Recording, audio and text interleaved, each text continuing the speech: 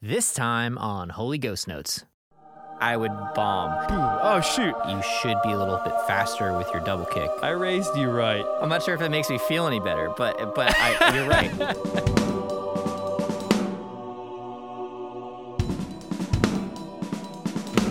Hi, you're listening to Holy Ghost Notes. My name is Matt, and we have Tim Anderson here. Yo.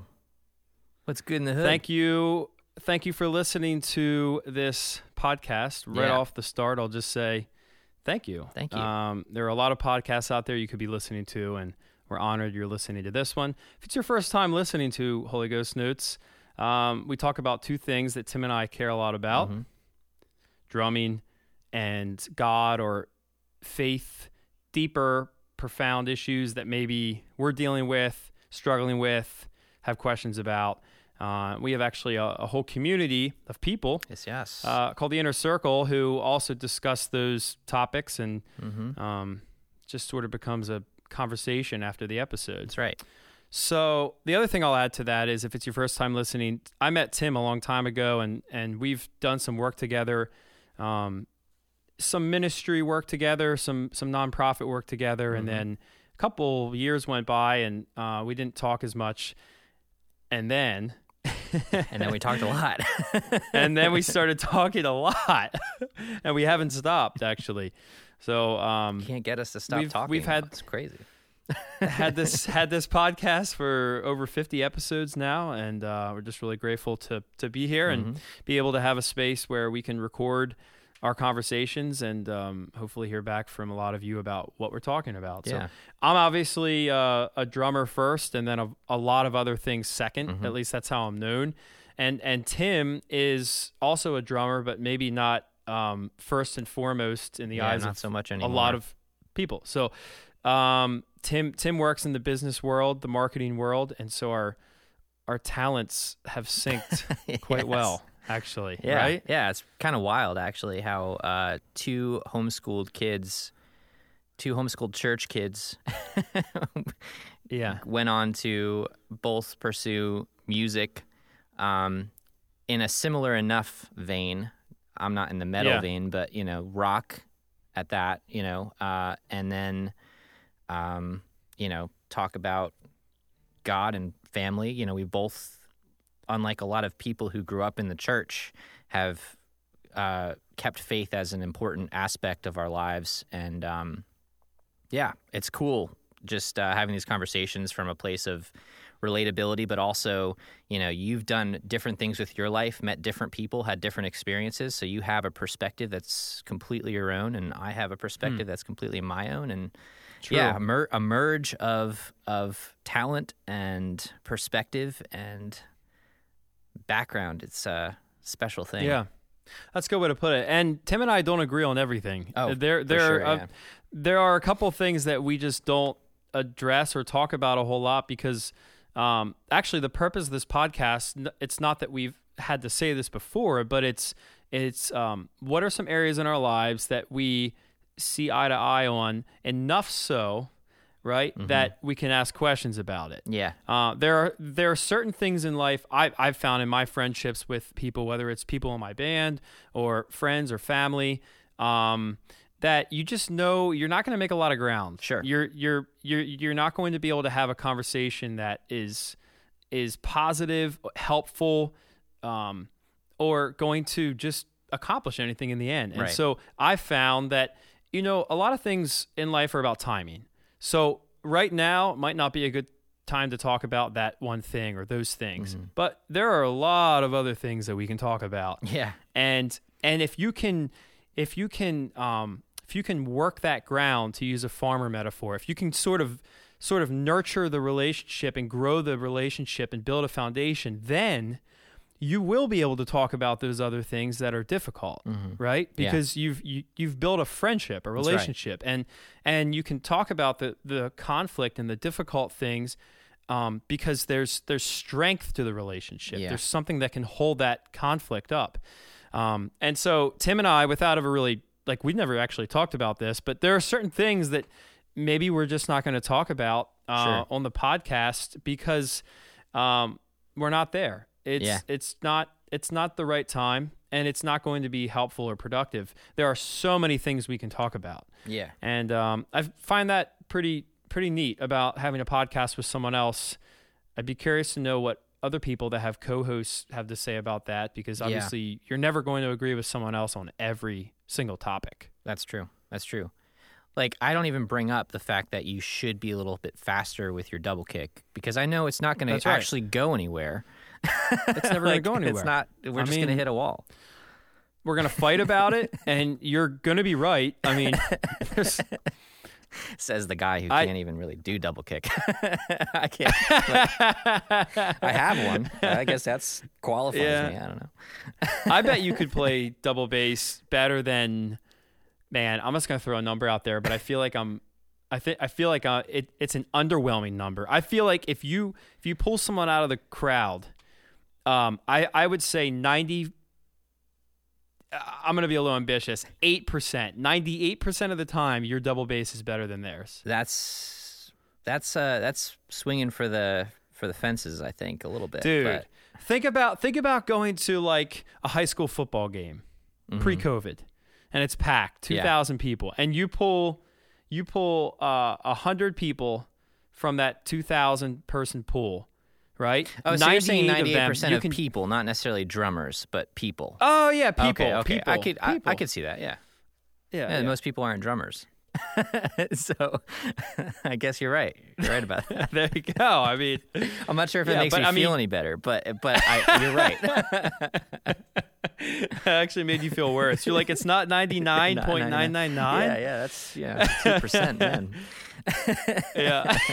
Of just like your average everyday. I do have a funny story though, and it's so I guess really what it depends on is what we're measuring against, right? Are we measuring speed or accuracy? Because they're two very different things. And it was funny. I learned this in Nashville, actually, when I was recording in a studio, and this drummer came in, and I had my double kick set up. And he's like, "Oh, cool, you have a double kick. I've never played on a double kick before." So I was like, let's see what you got. And so he sat down and he just started playing. This dude's an incredible drummer as it is, but first time on the double kick, and it sounds great because he's able to keep time with his left foot, and so like he's always using his hi-hat to keep time. And so he just gets on the double kick and it's basically just drumming for him. And he's super on with the click, and so he's just messing around. And I'm like, he's already better. Like, I've had this pedal, and I've been trying to learn double kick, and he just gets on first time ever is better than me. Yeah. But that I think that goes to show you, like, it's not all about just practicing on the double kick. It's everything. It's your internal clock. It's your everything goes into it. So true. Your technique. Yeah, eye-opening moment for me. Yeah, no, that's true. I was thinking about that this morning. I was thinking about double bass this morning. I'm doing a project right now with Aaron Spears and Kaz Rodriguez. And that's cool. And I was just thinking about Aaron and his playing, and I'm like, Aaron's never got into double bass. Yeah. Have you thought about that? Like, yeah, true. He's I've never seen him play double bass. His single's so quick, though. He's super fast, but he at some point had to make the decision, right? To be like, I'm not going to start learning that. Right. Because at some point, like, you have to deviate from what you're used to and like work on this other thing that a lot of people are doing. Yeah. And at some point he just had to make the decision. And of course it's worked out very well for him. Yeah. That's true. Yeah. Certain styles don't really require it, Yeah. I actually removed it at one point when I was playing a lot of shows. Just because I didn't even want to feel like I could cheat on some of the things that I should be able to do with my single. And so I got rid of it, and it was really actually a good thing for me in the long run, even though I wasn't practicing on double bass as much. But I was like, it's all a focus thing, You just have to realize, what are you playing, what's needed, and focus on perfecting those things. And even before double kick, in every sense, as a drummer, as a metal drummer even, and you would agree with this, there's other rudimentary things that need to be focused on prior to getting fast or accurate on a double pedal, right? Because it does define the style a little bit, but it's if you're not tight and proficient in other areas, then it's not going to sound good regardless. So Yeah, it's true. I mean, it's just a whole nother ball game. yeah, Having a double bass pedal. crazy. Yeah. Anyway, Well, that's side good stuff, tangent. man. Yeah. So today we have a really cool episode for you guys. We're going to be talking about the drum topic is gear, drum gear, and admittedly, this is something that I came up with because I was just thinking about the fact that I've been playing for 20 years now, and I recently thought about the fact that I've been playing for 20 years, right? So if you're listening to this and you're like, I've only been playing a year, hopefully one day comes and you're like, oh, I've been playing for 20. Yeah. And and then maybe you've been playing for 40 years and you look back on the gear you had in the beginning. It's neat to think about what you used in the beginning and what worked for you, what you learned on, what you believed in, what you could afford, Yeah. what you thought looked cool. Maybe sponsorships played into it. Maybe it didn't. Maybe you looked up to an artist and they played a certain hi-hat or snare and you're like, I want that. So I think that stuff's really neat to think about because you were a beginner at one time too. And as an artist who is sponsored and is basically an ambassador for these companies, the goal of signing me and investing into my career through their products is the hope that I'll sell product for them that I'll influence someone to buy their gear. And so as I look back, it's like, well, what worked for me? And the whole idea of this talking about drum gear today comes from Jordan Mancino from As They Die, him playing a DW kit. So we'll get into that. And then the faith topic today is seasons of life or seasons in life, and just how we can all relate to this idea of like we're in a really difficult season right now, but we know that there are good seasons ahead, and that you don't live in one place forever. So good episode today. Yeah. I'm excited to talk about those two things. Me too. Yeah. So for gear, we've talked a little bit about what we use. I think our gear episode was actually as simple as that, just literally what we use.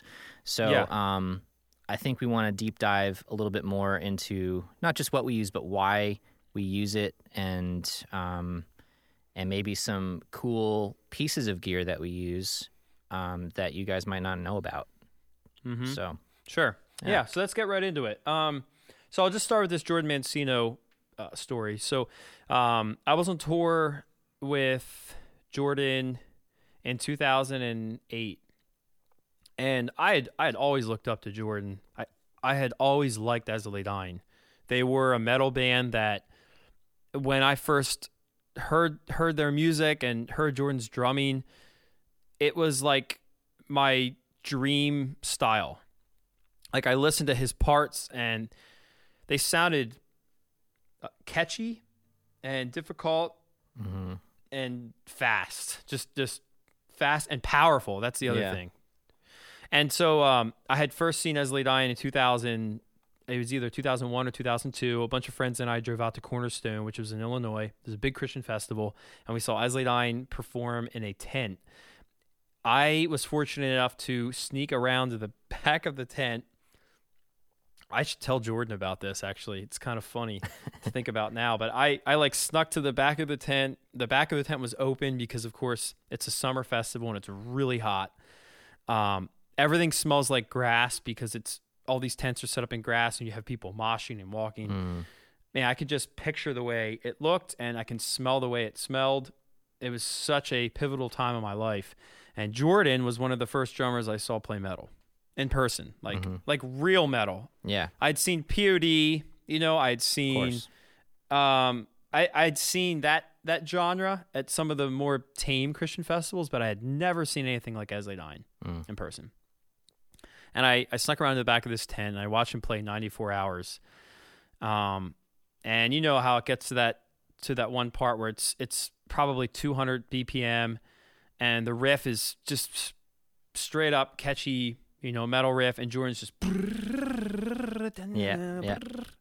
for like 8 bars. It's like a long double bass section. I saw him do that, and he was doing the hairnado. Yeah. Oh yeah.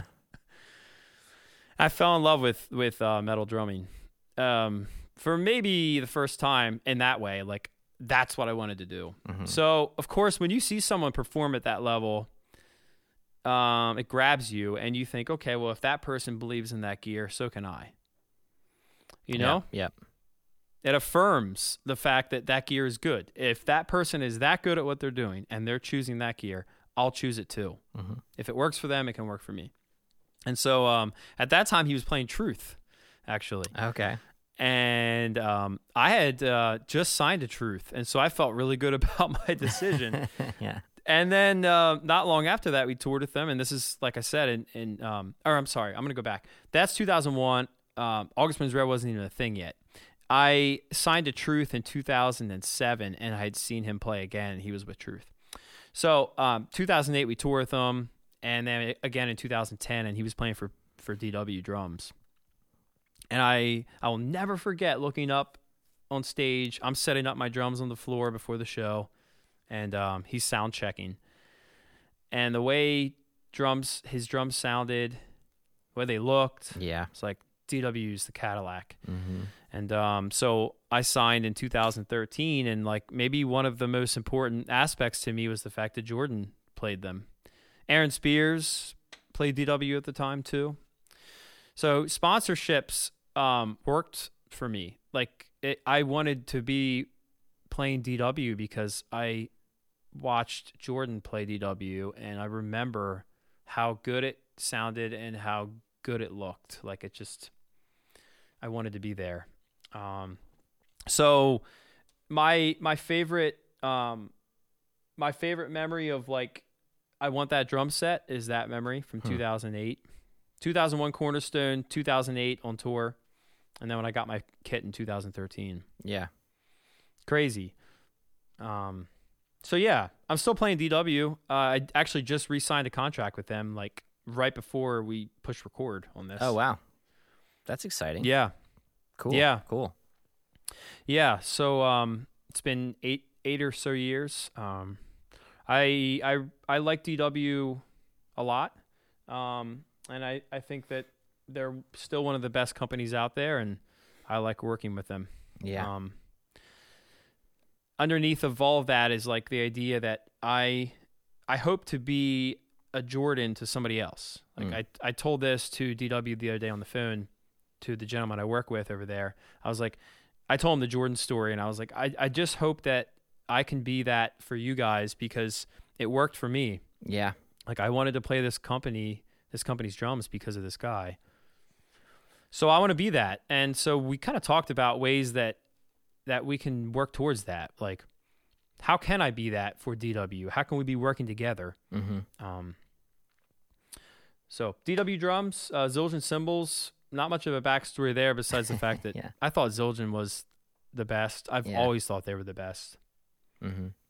And then I play Vic First sticks. I have a signature stick. I'm actually currently trying out the rock stick though. Oh, cool. If you're watching video, Yeah, I saw something There about it that. is. That's cool. it's a big stick. But I like the weight on the front end and doing the type of practicing I'm doing right now. I like the heavier stick. And then I was with Evans in the beginning. I went to Remo, and now I'm back with Evans. And That's saying something. I love Evans, man.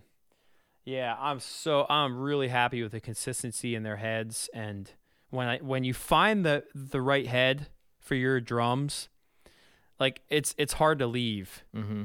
And now that I've settled into Evans, I found the right heads for toms. I use clear G2s, Mm-hmm. and then I use the heavyweight coated on snare, and of course the EMAD on kick. I got a funny story, but I'll explain later. For those of you that can't see what I'm doing, Okay. Evans G2 Clear, right here. I'll Cool. explain. I'll explain in a little bit. Yeah, I want to hear that. All right. And then as far as in ears, I've been using Ultimate ears since 2007. For a long time we didn't use a click track in the band. We would just we'd put earplugs in, just try to keep some of the noise down. We didn't play to a click. There was none of that, and then eventually we wanted to start keeping our tempos consistent because smaller the venue, faster I played, bigger the venue, slower I played. It was frustrating for myself and everyone else on on stage, and probably fans too. And so I bought a pair of Ultimate Ears UE7s. I remember paying for them and everything. Like, this is a big investment. This is weird. I have to go to the audiologist and get my ears molded. Like, that's crazy. This is really techie. This is cool. I can't wait for these, and sent in the molds, and I got the ears back and put them in, and just like, boom, sound isolated.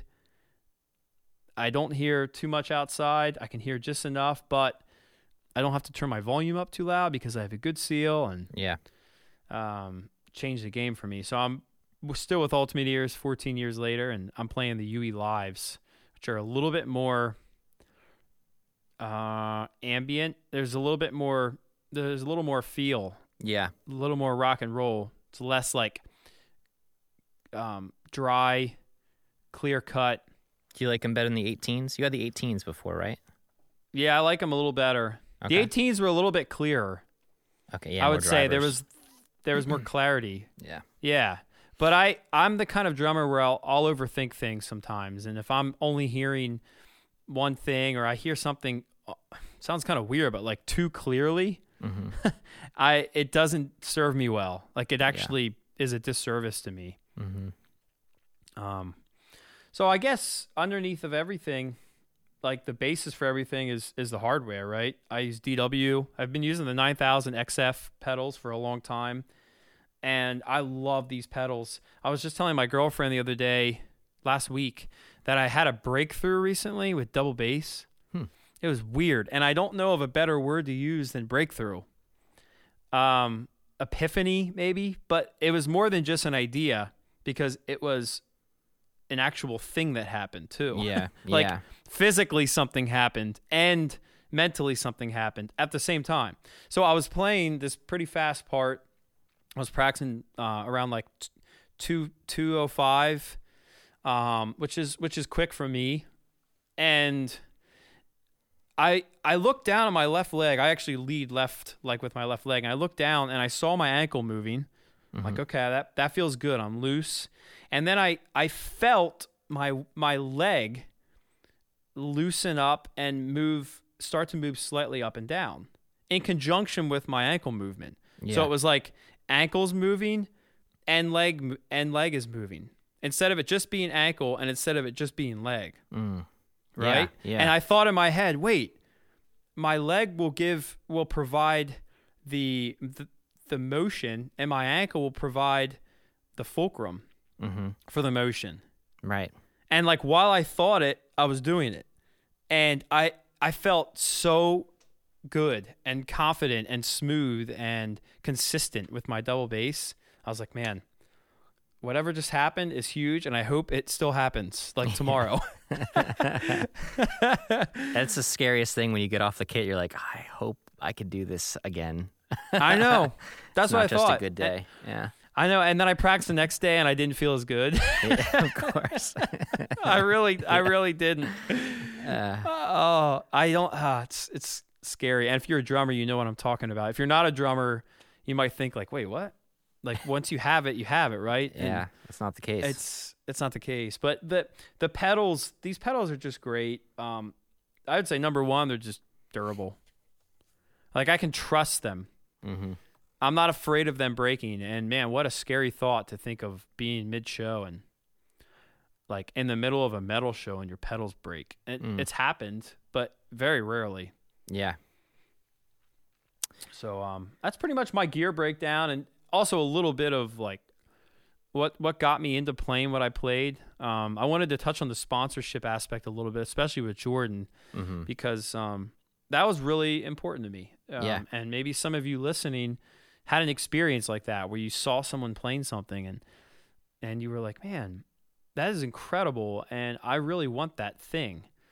And recently, going back after playing for 20 years, going back and looking at what I played in the beginning was kind of eye-opening. So I recommend doing that if you haven't. If you haven't gone back to your first setup. That's good stuff.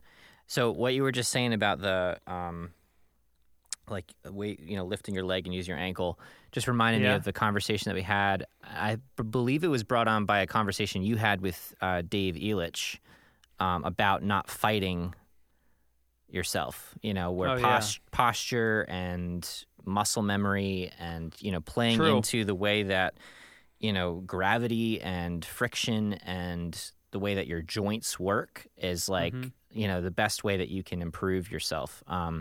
And so that's like a point in and of itself. So I don't want to go into that because that's not what we're talking about right now. But it is cool that like even at your level, and you said you're celebrating 20 years of drumming, this year, and you're still learning stuff like that, So like that's so cool to me. I mean, that's what this is all about. It's like it's such a challenging instrument to play. And there's always ways to improve, and there's always things to learn, and it's cool hearing that right from you, who many people, include probably most of the people listening, would consider you the master of this craft. Dave Elich has this thing called "get out of your own way" or "getting out of your own way." Yeah, and that's, to your point, that's what he talks about. And I don't know how to sum it up any better than that. Like.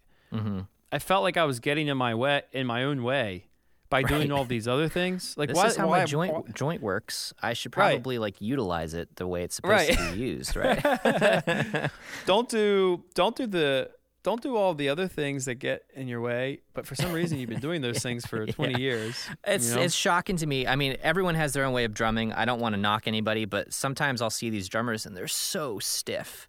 Yeah. And I'm just like, you are trying so hard to play this thing that you're playing. And yeah, it sounds good. You're great at it.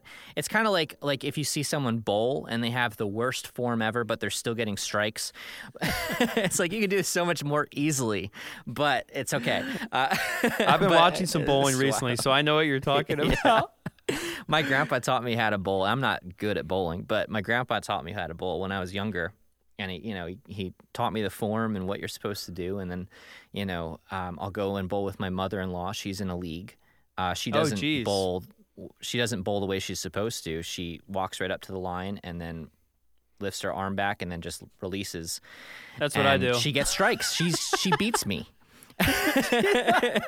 And I'm like I've been like practicing this form that my grandpa taught me. This is the way you're supposed to bowl, and she's still better than me at bowling. But that's just that's just how it is. It's the same thing with drumming, I guess. There's definitely workarounds. But I can say, as far like if you're struggling with something, I would say the place to start for improvement is just look at how you're doing it. Matt gave the advice of watching yourself in a mirror.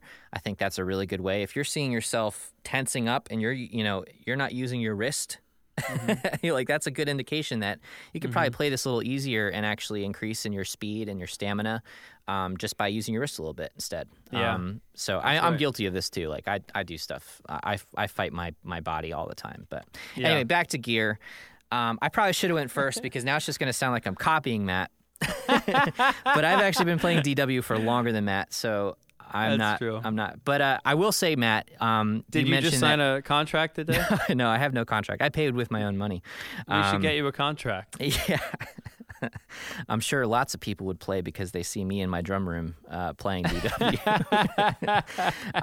But actually, on that note, I've never played Truth, but I wanted to play Truth for the longest time because of you and Aaron Gillespie. So that influencer, I mean, I'm in marketing, so influencer marketing is huge. It works 100%. But I will say you are someone who made me want to play Truth. I saw you playing it. I was like, all right off the bat, I trust this company because Matt's playing it.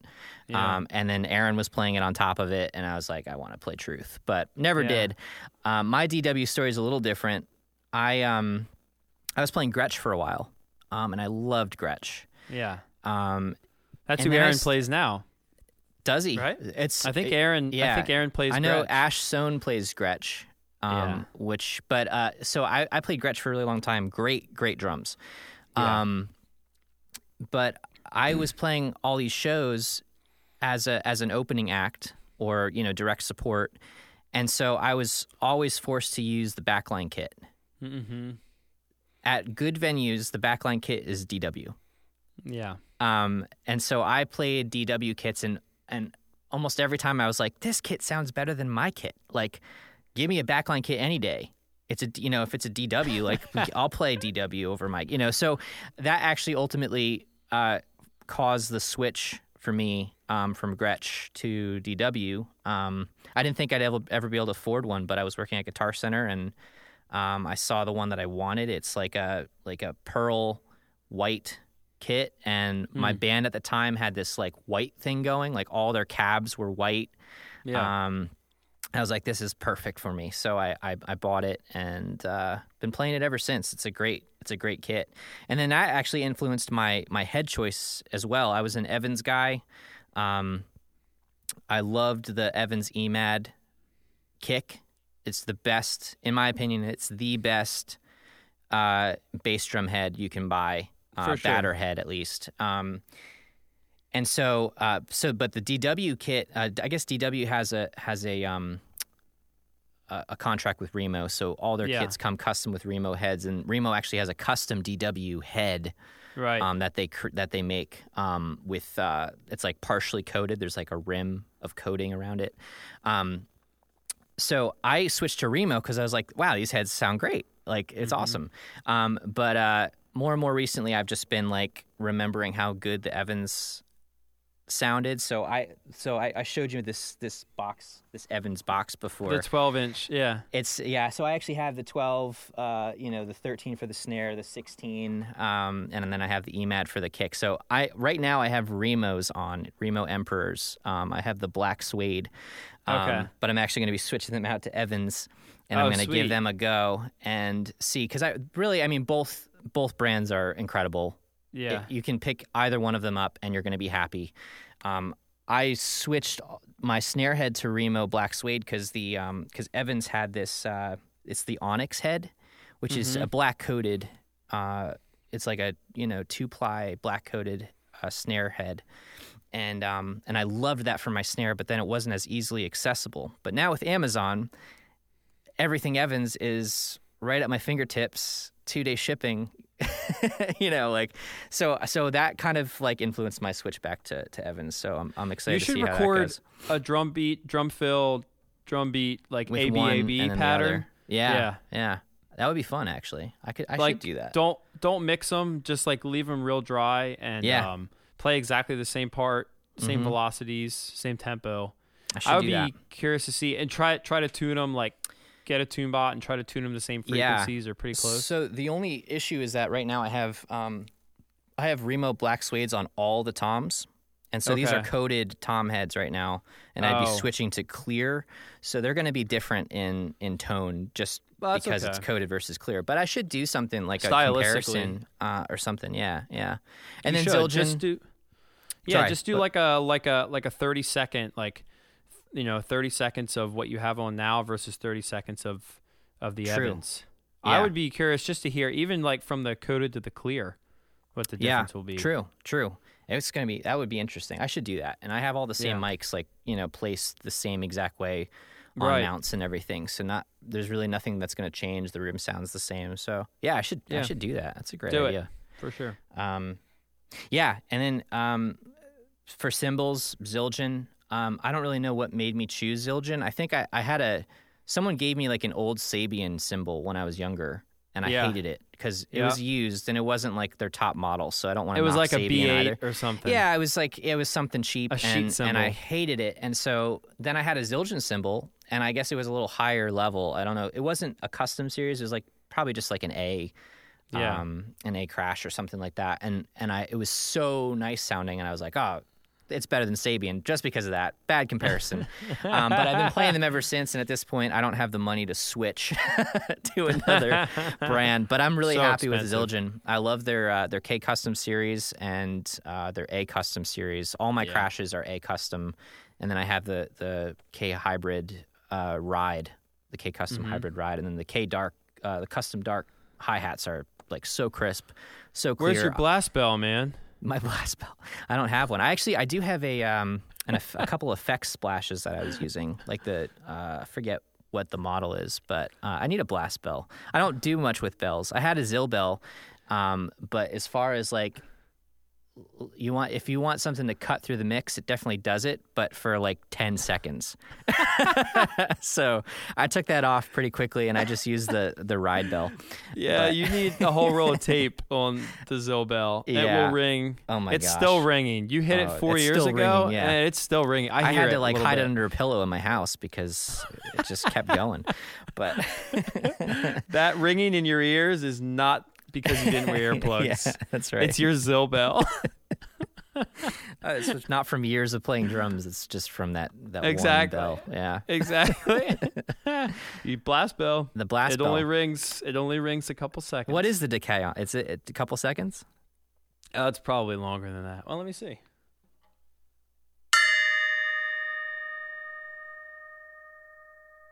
Okay.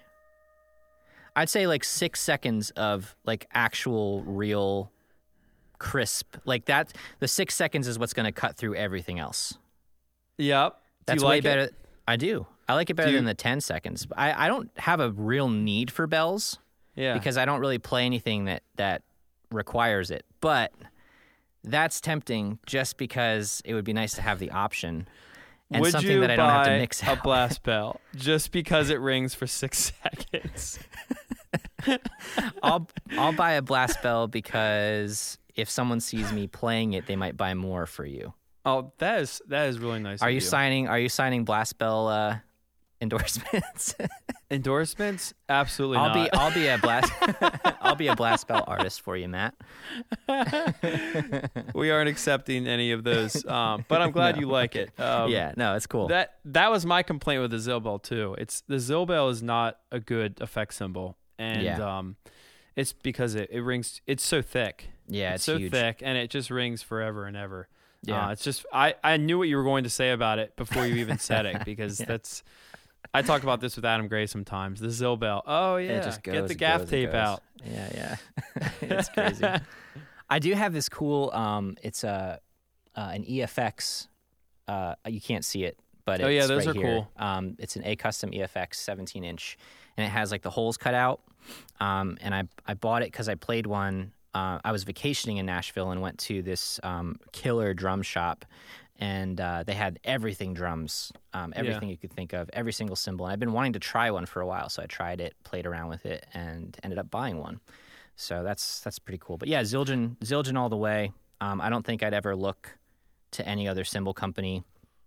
I've had like requests from people, or companies that have reached out wanting me to endorse their cymbals. Nothing like Sabian or Meinl or anything like that, but smaller level ones. And I just like even the incentive of cheap or free cymbals for me. There's like I just don't want other cymbals. I want to I'd pay to use Zildjian, so that's pretty much why I keep using them. That's great. That's really cool.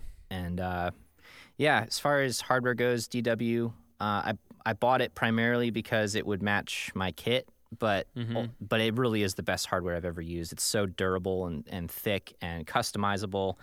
And so DW 9000 or 9001, I forget what they call it, but it's 9000 series hardware is just, fantastic. No complaints.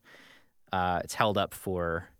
I got this kit and all the hardware and everything in 2012, I think. So Yeah.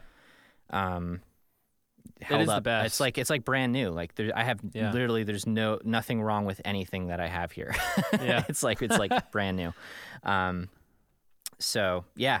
And then Styx is Vic Firth. Again, just because I was playing it. I think it was actually, I probably said this in our last episode about gear, but it was actually Wuv from POD. Oh, was it? That's awesome. I bought his signature sticks because I was a huge POD fan. And then at some point I ran out of sticks. I didn't want to play these because they were like signed by Wuv, but I ended up just using them and I loved them. Yeah. Like how they felt and everything. So I started using 7As, Vic Firth 7As, because they are the closest thing to what Wuv was playing. And I've been playing with those ever since. I was probably 13, 14. Yeah. And I've been playing I started with 5As and then I, switched to that as soon as I realized that Wuv stick was way nicer for me and not for everybody. But So I have a question, hypothetical. okay. You're about to play a show. Oh, and if you're listening to this and you want to respond, send us a message on Instagram, because I'm just curious what your thoughts are on this. If we can find a more likely scenario than another. In other words, what are people going to pick? Sure. You're about to play a show for, let's say it's going to be televised. You're going to be on Jimmy Fallon. Mm-hmm. Okay, so Questlove's watching. You're doing a drum solo. You're brought on Okay. to play a drum solo, and you're going to play a solo that well, and everyone's going to be impressed if you play it well and nothing goes wrong. Mm-hmm. And you will play it well if nothing goes wrong with your gear. Mm-hmm. You get to choose one aspect of your setup. So in other words, you can only choose one aspect. Everything else is provided for you, and it might be middle of the road. So like you can only choose your cymbal setup, or you can only choose your pedals and your hardware, or you can only choose your drums or your in-ears or your sticks or your heads. So Jeez. what you What a pick will question. determine what you pick will help determine how well you play. In other words, if you're playing baseball bats for sticks and you're used to smaller sticks, you're not going to play as well. You're going to play a little differently. But if you choose drums, then you don't get to choose cymbals, right? Which you're Yeah. going to get a completely different setup. So you have control over one aspect of what you play. Which one are you going to take control of, and leave the rest to guesswork? Dude, I can handle so it. hard. So if I were to not choose sticks, Yeah. would I get to choose a comparable stick size from another company? You're Or going is to it be just given a random stick. Like, Okay. who knows what Sticks, it's going 100%. to be. Sticks Okay. 100%. Okay. Yeah. I mean, I would feel so. I would lose all my confidence if I had like your signature stick instead of a 7A. Yeah. Trying to play the same solo. I would bomb. But, So yeah. even if like your cymbal setup was completely different, your drums that you are playing completely different, your pedals that you are playing are completely different. Like, you can adjust all those things, like the height, the Yeah. angle, the tension of your pedals. But like, you're saying that the sticks are the most important factor, them being right. Like, they have to be right. For me, yeah, I would say Okay. like heads are the least important. I would agree. So I don't really care what heads are on the kit as long as they're tuned. Yeah. Cymbals are tough. So cymbals might be next after sticks just because of sizes. Yeah. Because if a cymbal is an inch bigger on one side or an inch Yeah. smaller, you're playing completely differently to try to accommodate for that difference in setup.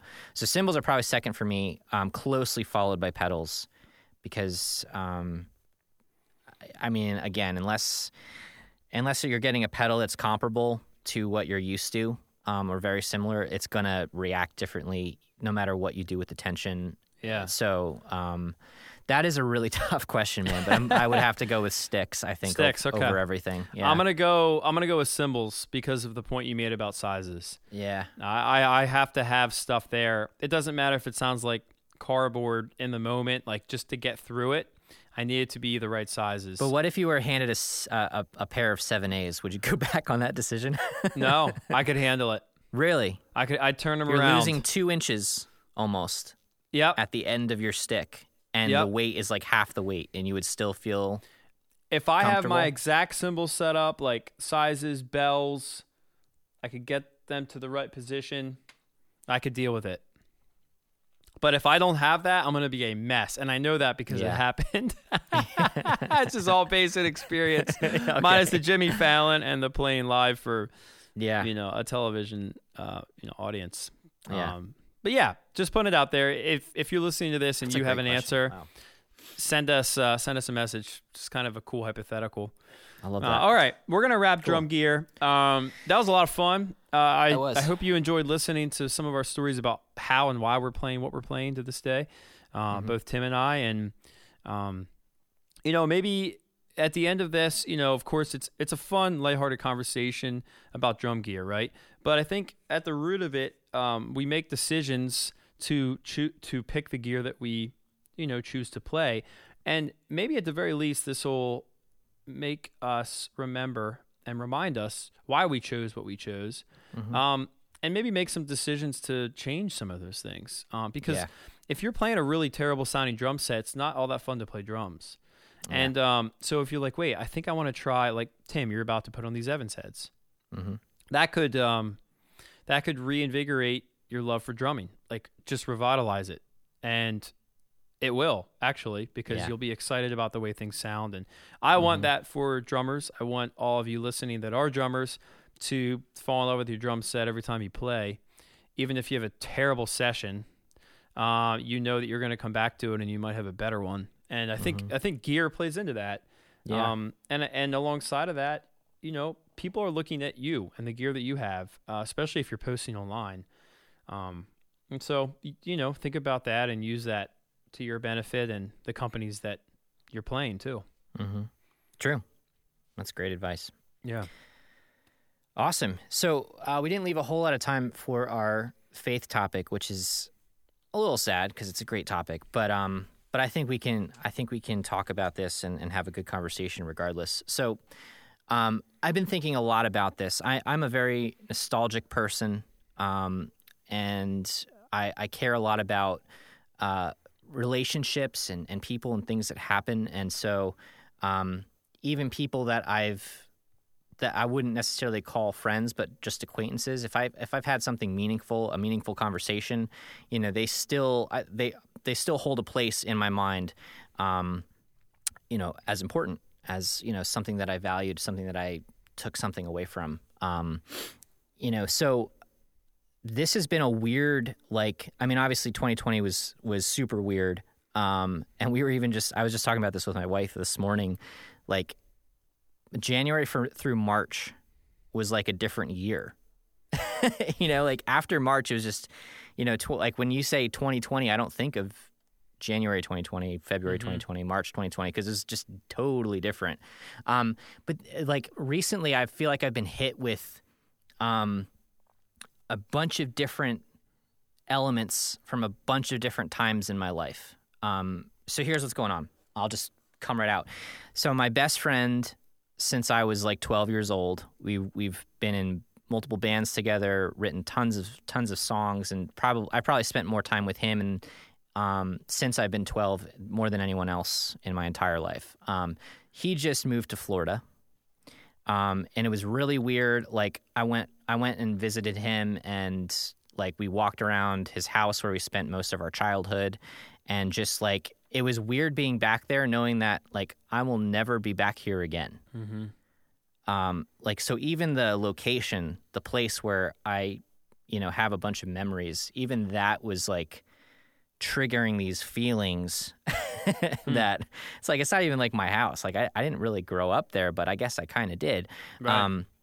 And so I was brought back to all those times and all those memories, and saying goodbye to him. With technology, it's not really goodbye, but he's not down the road anymore. Saying goodbye to him was strange. And then I think it was the next day, I saw a post from someone. I guess I would consider them a friend, but they were a coworker at my first job that I had a number of shifts with, and we had some meaningful conversations, and she posted on Facebook that basically she has an aggressive form of cancer, and it was her goodbye message. She's like, I'm sorry I haven't reached out to anybody.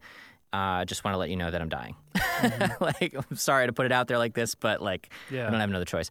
And it just hit me because I was I just immediately started thinking of the conversations that we had and the time that we spent together, and like I said, we never really hung out outside of work. I think she did come to one of my band's shows, but we never really spent a ton of time together. But it still hit me, she was still someone in my life that I had spent time with, and seeing that hit me in a weird way. And then additionally, I was watching some old footage of my high school band, and that brought me back. And then I started writing music about that, and that took me into this whole nostalgic, so I was just hit with all these seasons in life. And then the tip of the iceberg was just I literally have a brand new baby. It took me back to my reality right now. I have a brand new baby. I have a job. My mindset now is so different than it was even like 3 years ago or even 2 years ago. Just in the place that I'm at, I have this podcast. Matt and I talk more than we ever have in our entire friendship. It's just like, and so it brought up this idea of just seasons in life. And I want to read a quick verse before we really dive into this, and it's from Ecclesiastes. You probably all know this. There was even a Simon and Garfunkel song about it. But it's Ecclesiastes 3, 1 through 22. So here it goes. It's, for everything there is a season, and a time for every matter under heaven, a time to be born and a time to die, a time to plant and a time to pluck up what is planted, a time to kill and a time to heal, a time to break down and a time to build up, a time to weep and a time to laugh, a time to mourn and a time to dance, a time to cast away stones and a time to gather stones together, a time to embrace and a time to refrain from embracing. This verse never really meant a whole lot to me growing up. It was just kind of like, I just never really understood why it was as popular as it was. I don't know why there were songs written about it. But now more than ever do I understand the importance of this verse, and I feel like so God is not human, right? But he is at the same time, because we're made in his image. And I've never felt more like, since having kids and then like reading this verse with the perspective I have now, I've never felt as close to God in the sense that I feel like he understands everything about me, who I am, how I feel. In this verse, God didn't write this verse, but it was written by Paul. But it's inspired, right? And this is like, when I read this now, I just like think about like, man, oh man, like this is like so true. There is a season for everything. Like right now, I am in a season, like my wife and I left our church over COVID, and we haven't found another church since COVID, just because it's been so difficult. You can't really go to church right now. Only certain churches are like open.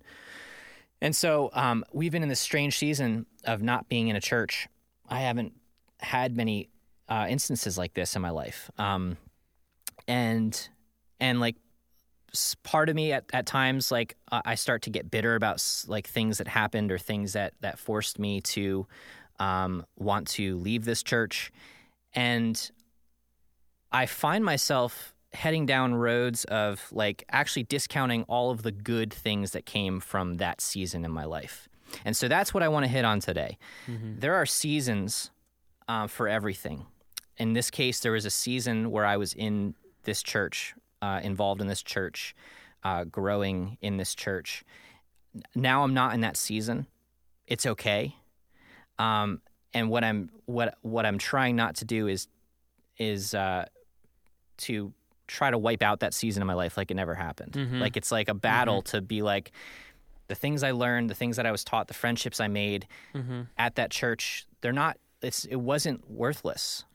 That happened. I grew, I learned. Good things came out of those relationships. Good things came out of worshiping with those people and hearing those messages. And I can't just remove that because something bad happened. Or because I'm not there anymore.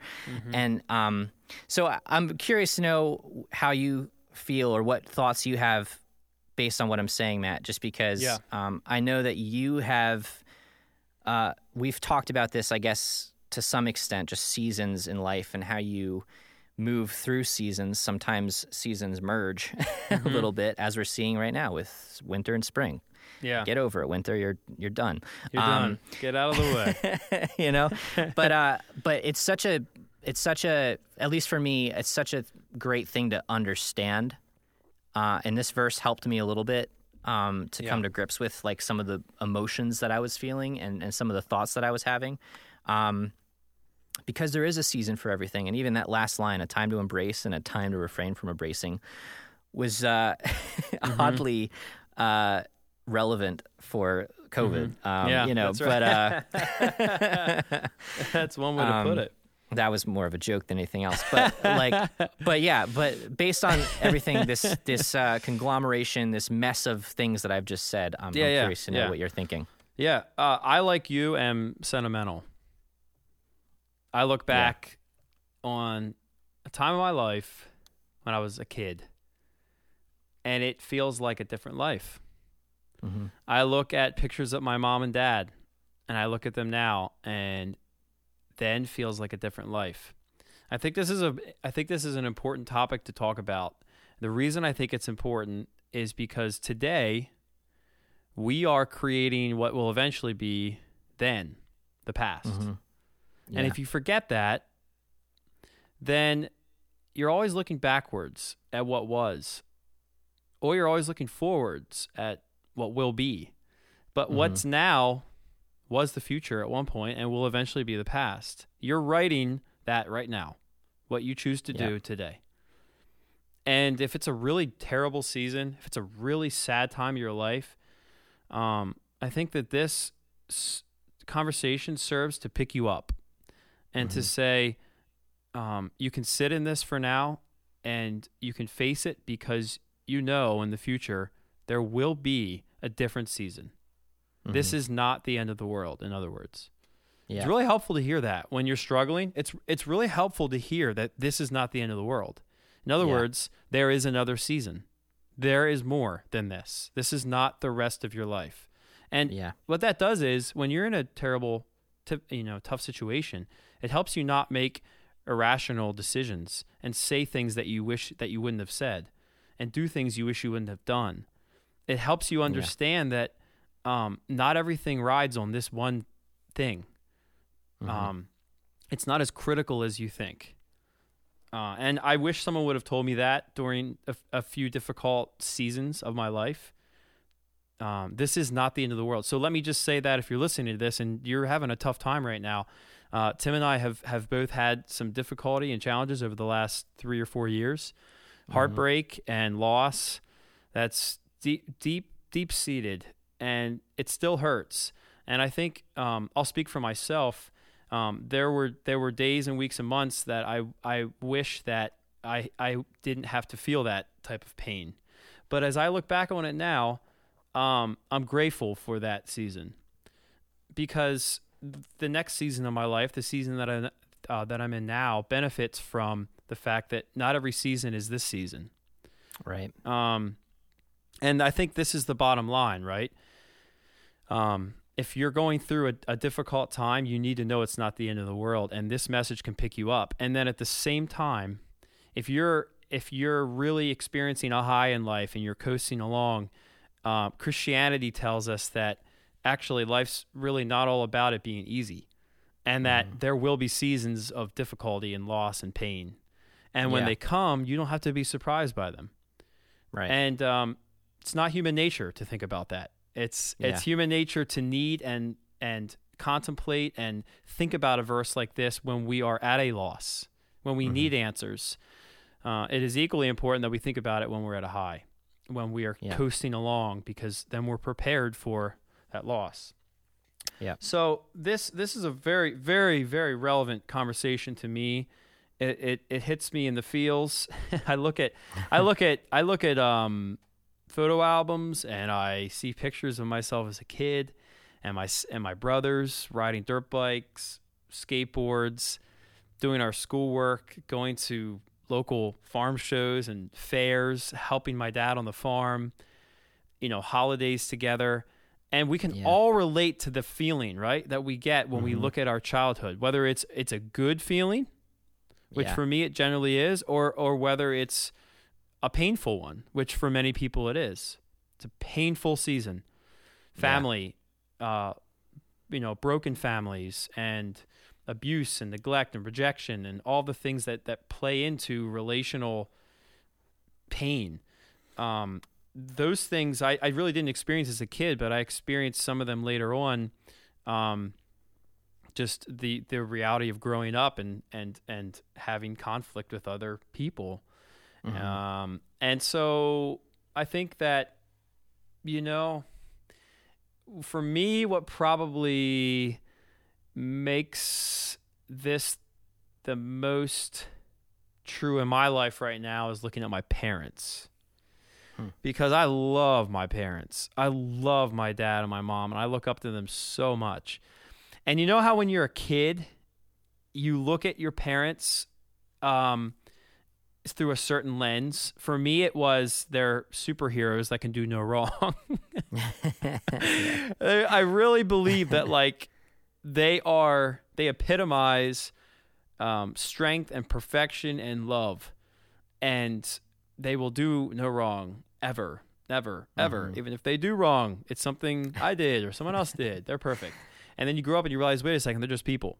And the perfect example of this is a time that I was working on the farm with my dad, and we were fixing what's called a woven wire fence. Okay, a woven wire fence is kind of a pain in the butt farmer fence. It's cheap.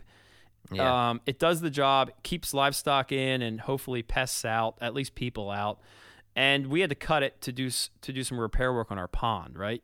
And when you cut a woven wire fence, you can't just clip it back together. It requires certain tools. So we were using these tools. I had no idea what I was doing. I was helping my dad, and this tool, which pulls one side closer to the other so that you can then weld them together, the tool slipped.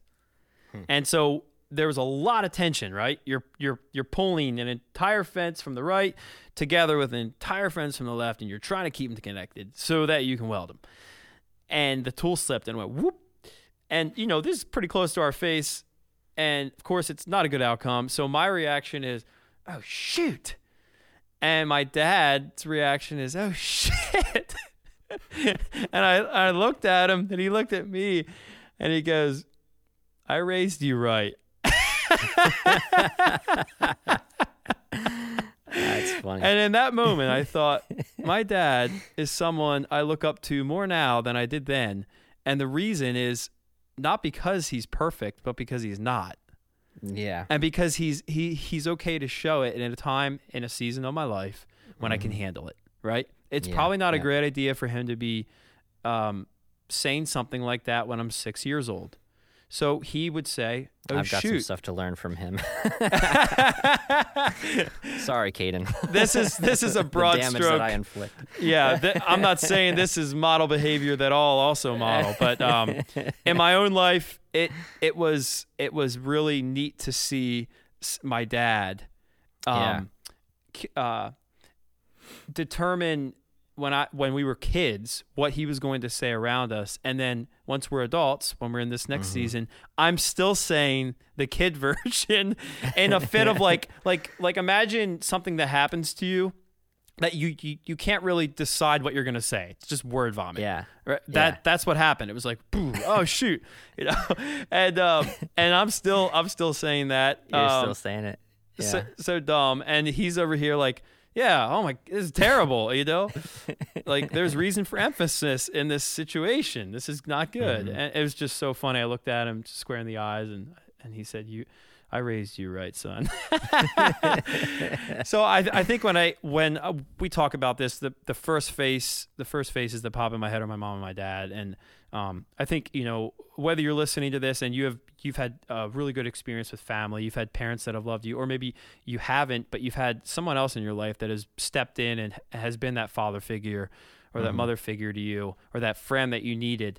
When you think about the way things were with them 10, 20, maybe 30 years ago, that will drive this point home. Seasons of life. Yeah. Where were you then and where are you now? The last thing I'll say about this is I had dinner the other day with a couple, and the wife had a lot of terrible things happen when she was young. And she's now very successful in doing incredible things with her life. Her list of accolades is crazy, and you would have never guessed that she went through what she went through. And the way that she talked about them is moving. And you can tell when she talks about that season of her life that it makes her ability to do her job now fairly easy, because she's gone through hell to get here. And it's like, this, I'm really grateful for this beautiful thing that I have and I get to do. And it drives her to do it so well. And as I think about that, I think about a season of life that was hell, and now a season of life that is just beautiful, absolutely beautiful. And I don't know if she would say that she wishes she could erase all of it, but certainly an argument could be made that if you did, she certainly wouldn't be who she is today. Yeah. Yeah, well, I want to take that point even further, and I said this before, but like I think the main takeaway for this conversation, this topic is literally don't discount the good things that happen in each season, as dark as they may be. Because I can picture right off the bat, when you said dark season, I pictured something very specific, a very specific season me too. in my life that I consider the darkest time. And I still see I'm still benefiting from the good things that have come out of that season. And so whatever season you're in, enjoy it as much as you can. Because I even thinking about the good times in my life, in most cases, like the times that I refer to as, oh yeah, those are the best times. Those are the greatest times. Can't we go back to those times? In those times, I was like thinking, I can't wait for this. That's or right. Like, remember when I was younger, those were the best times, you know? So like, I want to be able to live in the moment to an extent as well. I want to be able to say, this is the best time of my life and I'm going to enjoy it to the fullest. And I'm going to take as much out of my past as I can, the good things, the friendships, the relationships, the conversations, and despite all the bad, I am going to take it and I'm going to make it my own, and I'm going to remember it and I'm going to hold on to it. And so that's where I want to end with this. I think it's just That's great. I really like that. Life, right? I really like that, Tim. This has been really good. Thank you for bringing this up. Yeah, my pleasure. This was fun.